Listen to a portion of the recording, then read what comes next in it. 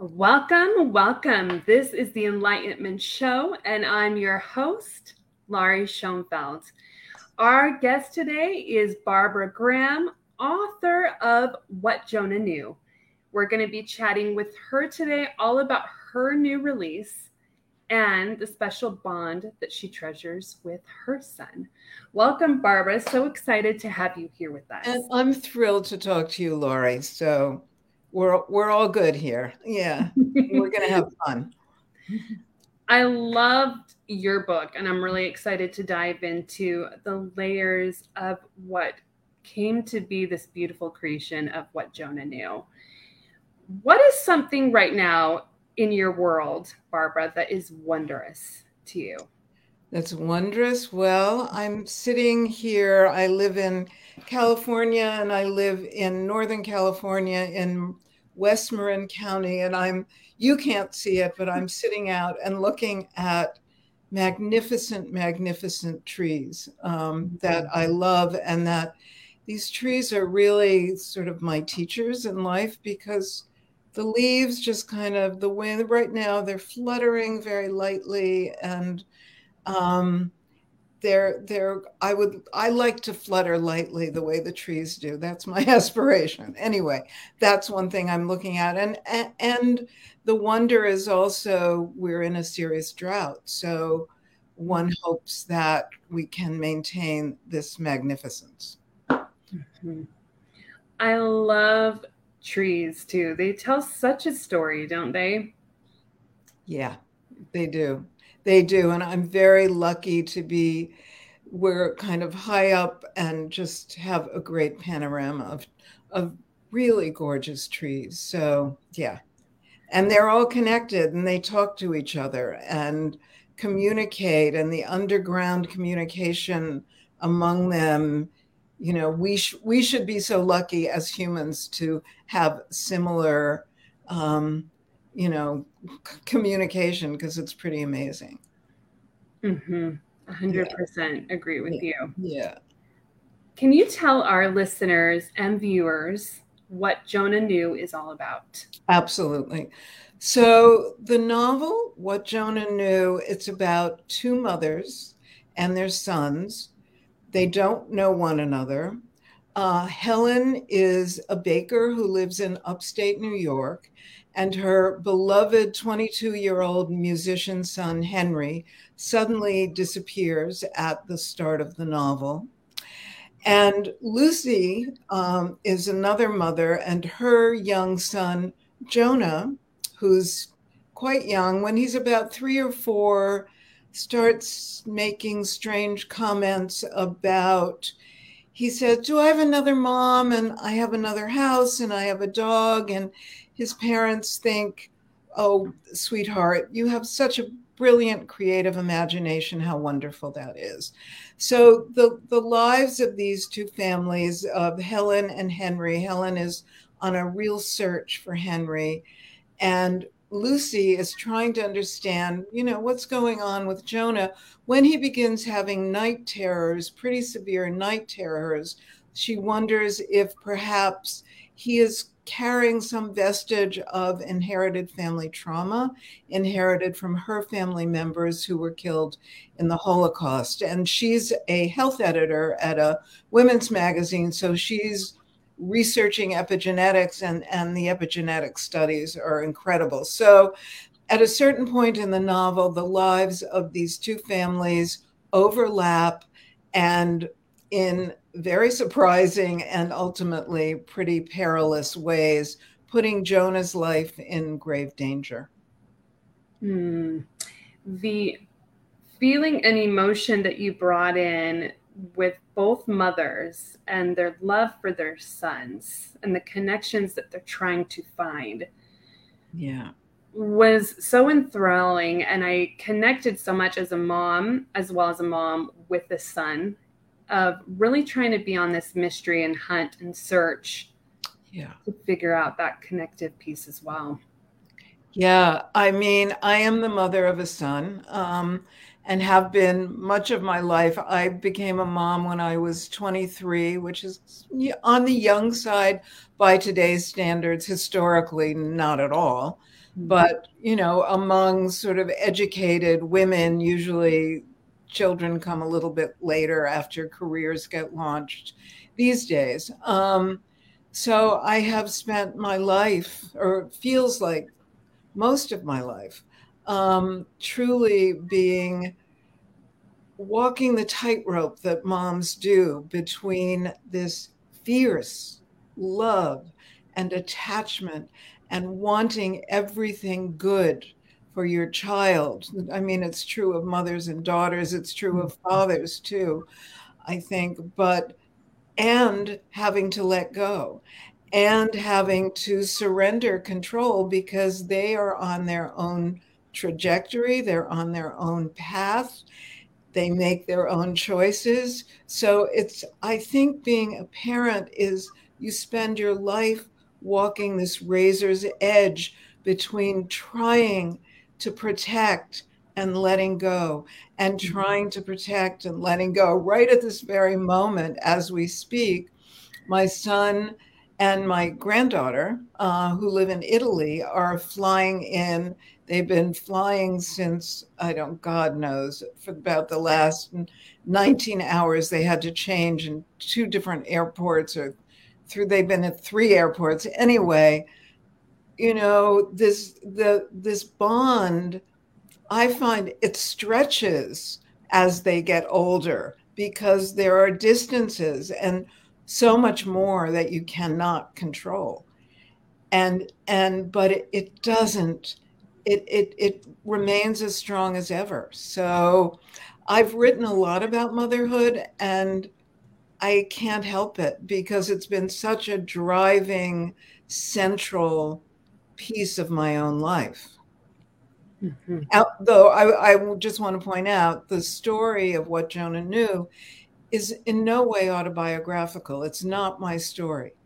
It's a story that came to me after I did some research when I was writing a magazine article many years ago.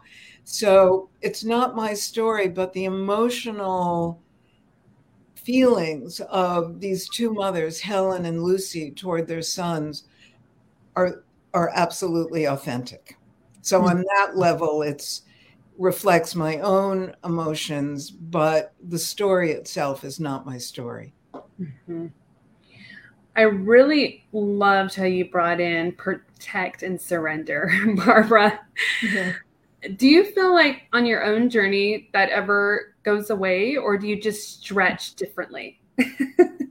The surrendering becomes more and more essential. Otherwise, you could really go mad because you don't have control. We don't really have control over anything, but there are some things that we have some degree of control over some of the time.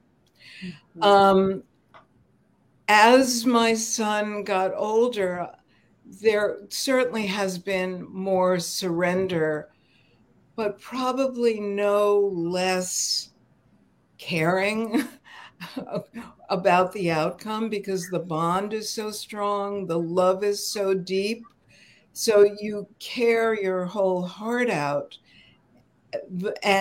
as you are letting go more and more. And it is the dance of parenthood. And I don't think you quite know it until you become a parent yourself. It seems to me, certainly I didn't until I became a parent. So I don't know about you. Yeah.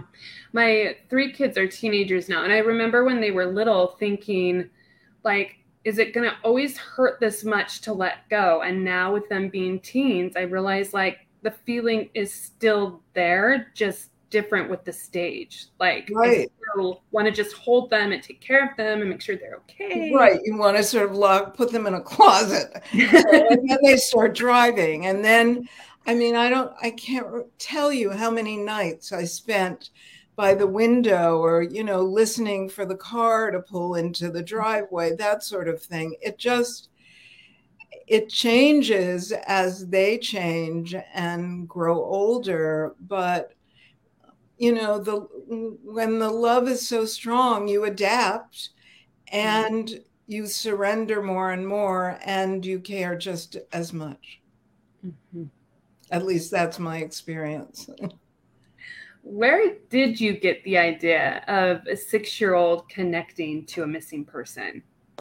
So years ago, I was writing magazine articles. I was a playwright, I was writing memoir, but I also had to earn a living. So I was writing for a lot of women's magazines at the time. So I was assigned an article by Self Magazine to do a story on past life regression therapy. And I went to a workshop. I was living in New York at the time, went to a workshop on the Upper West Side with a very well-known past life regression therapist, a Jungian psychologist named Roger Wolger, who wrote a book called Other Lives, Other Selves. Lying on the floor, he does this sort of hypnotic regression. Everyone around me is having a big, deep experience.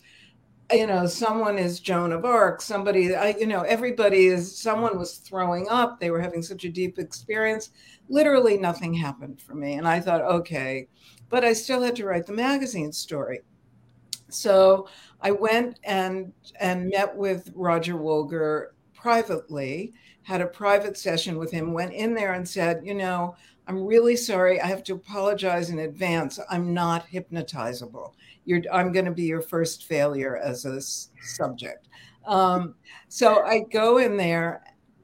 I don't know how this happened. The next thing I knew, I have a vision of a woman who I took to be myself, being killed in a concentration camp. And it was harrowing, terrifying, incredibly distressing. I think I cried for about 3 days afterward. It was really, really powerful, but I didn't know what it meant exactly. I mean, what was this? Was this real? I'd always been really pretty obsessed with the Holocaust from a very early age. I read every book about the Nazis and the Jews that I could get my hands on. So I went a few days later after the session and saw my own therapist, and I expected him to say, want me to explore the symbolic meaning of what I saw. Instead, he handed me a book, which I have over there, called 20 Cases Suggestive of Reincarnation. This is a book by Ian Stevenson, MD. He was at the time the chair of psychiatry at the University of Virginia Medical School, had for decades been studying children with spontaneous recall of a previous life. The studies were focused on kids because these were kids who started talking spontaneously. They could, unprompted by their parents, all over the world. By that time, he'd amassed about 2,500 cases. These kids spoke about their deaths. It was very striking, and I can talk more about that material. So that blew me away.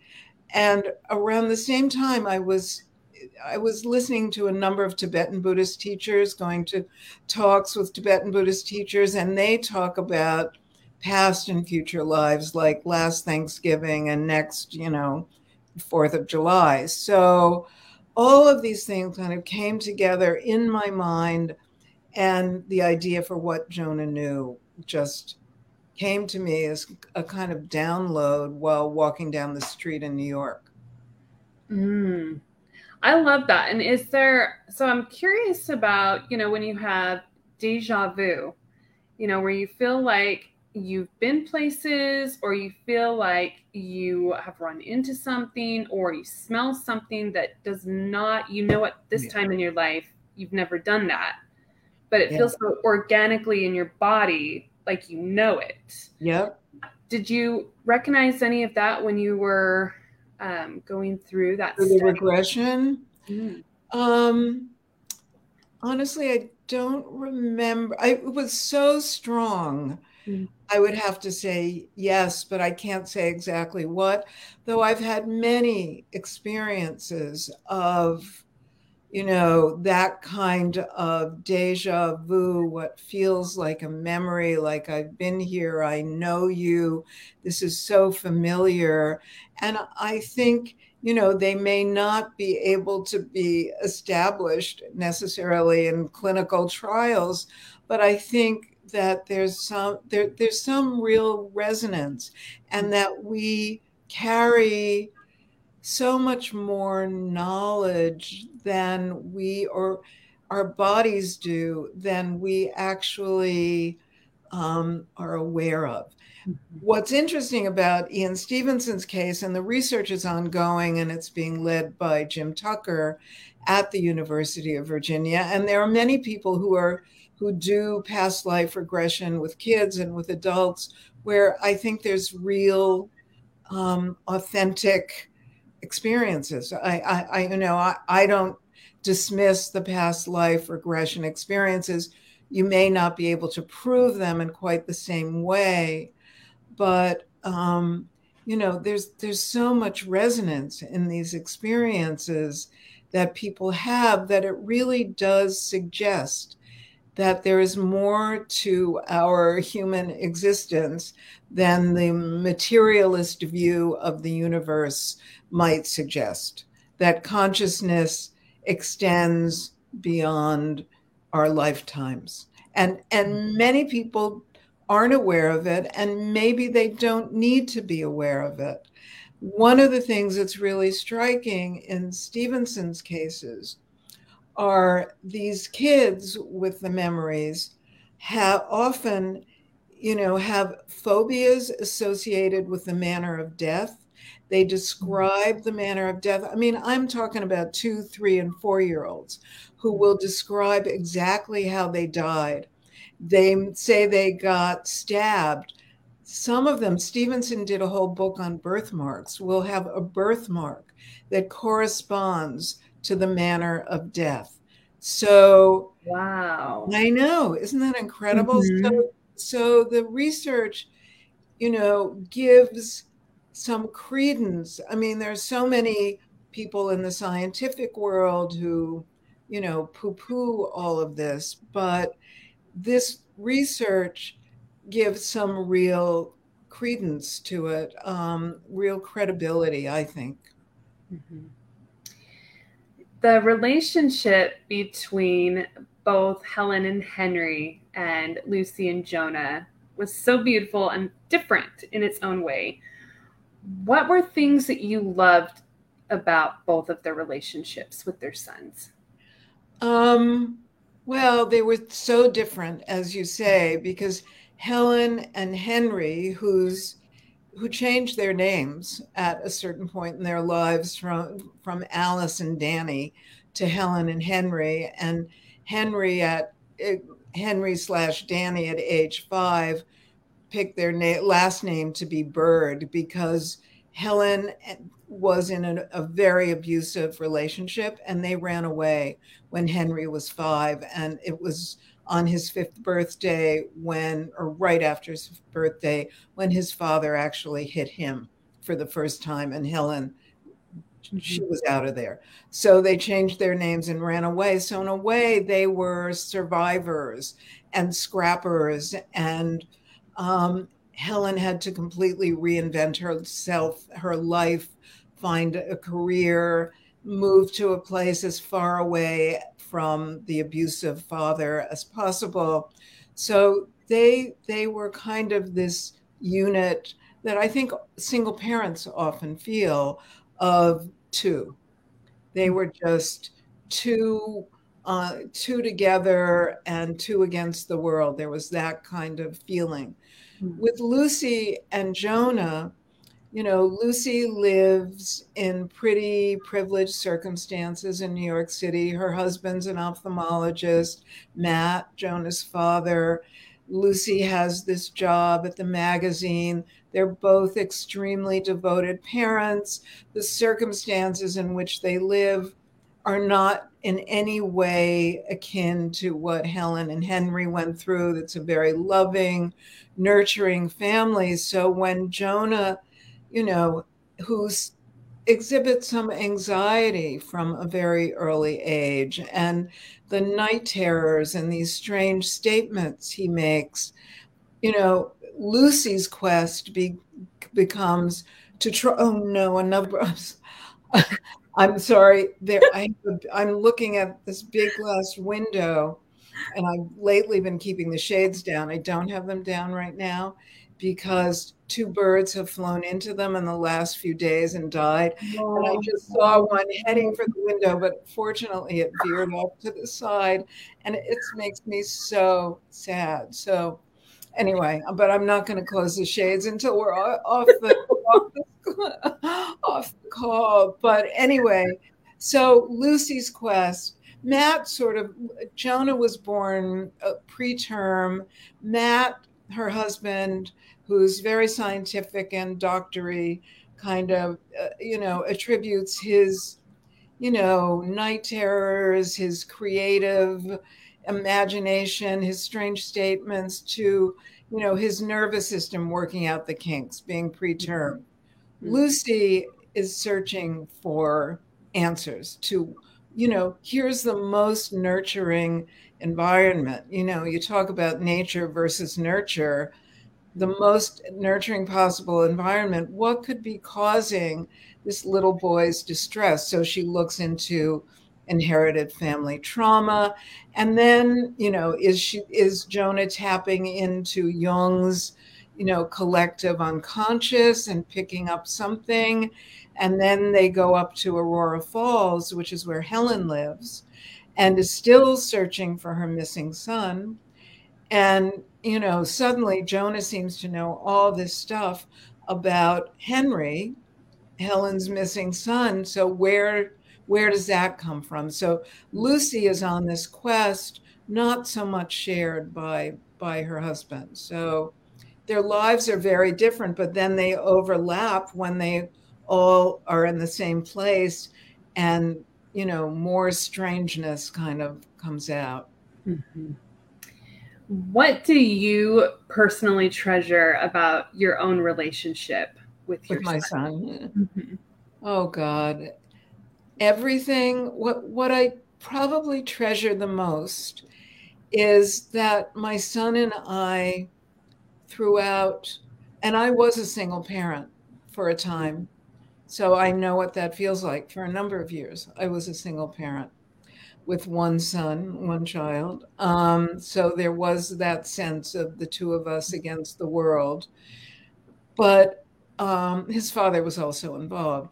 But the fact that he is a mature adult and a father himself, and yet our bond is still so strong and so deep, I feel incredibly grateful and incredibly lucky.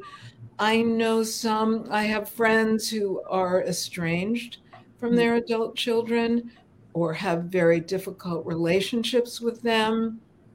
And that's just never been the case with me and Clay. I'm very lucky in that sense. So I'm grateful for it every single day, even though it's hard that he lives so far away.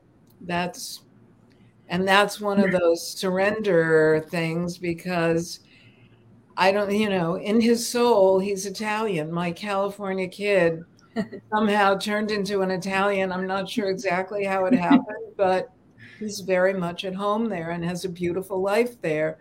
So, yeah. Yeah.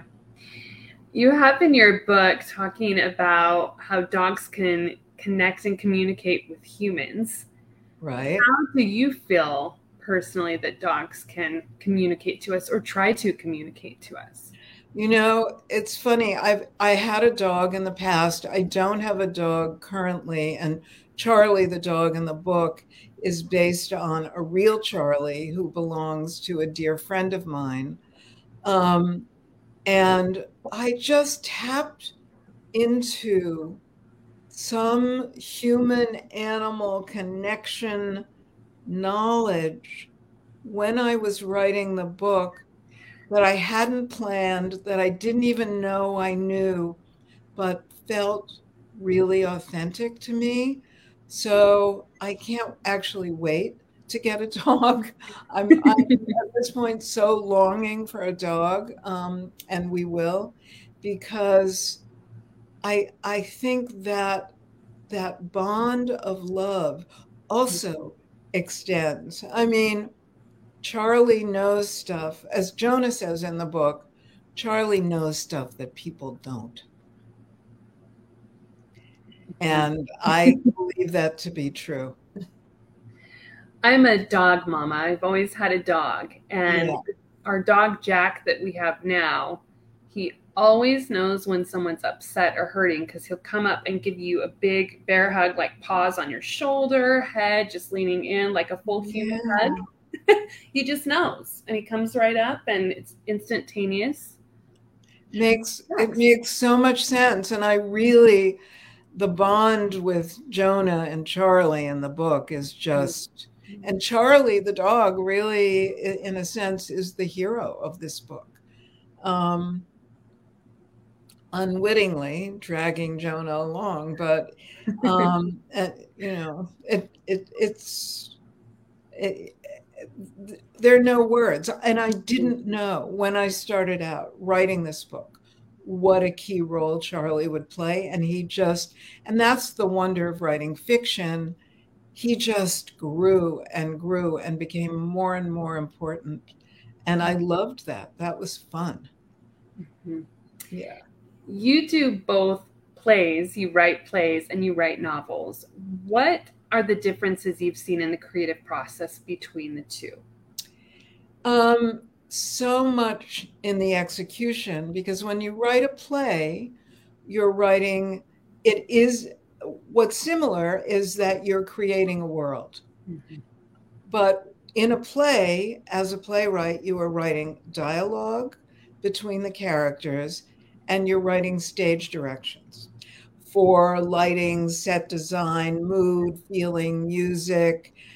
And the actors inhabit the characters. So they are the body of the character. So what you would do with description in a novel or a story in any fiction is you can go inside their heads. When you're writing a play, the actor embodies that person. So for me, I've always wanted to write novels, really more than anything. And I also loved writing plays, but at a certain point, I got frustrated because I really wanted to be inside the minds and the bodies and the lives and see the world and be able to express the world through the eyes and bodies and minds of my characters, which I could never do in a play. So that it's a huge difference, really. Mm-hmm. I love the whole way that you explained that of like the character is embodying what you have on the paper with that feeling and that emotion that as a writer, your essence is to create that flow and feel and setting for the reader. Yeah.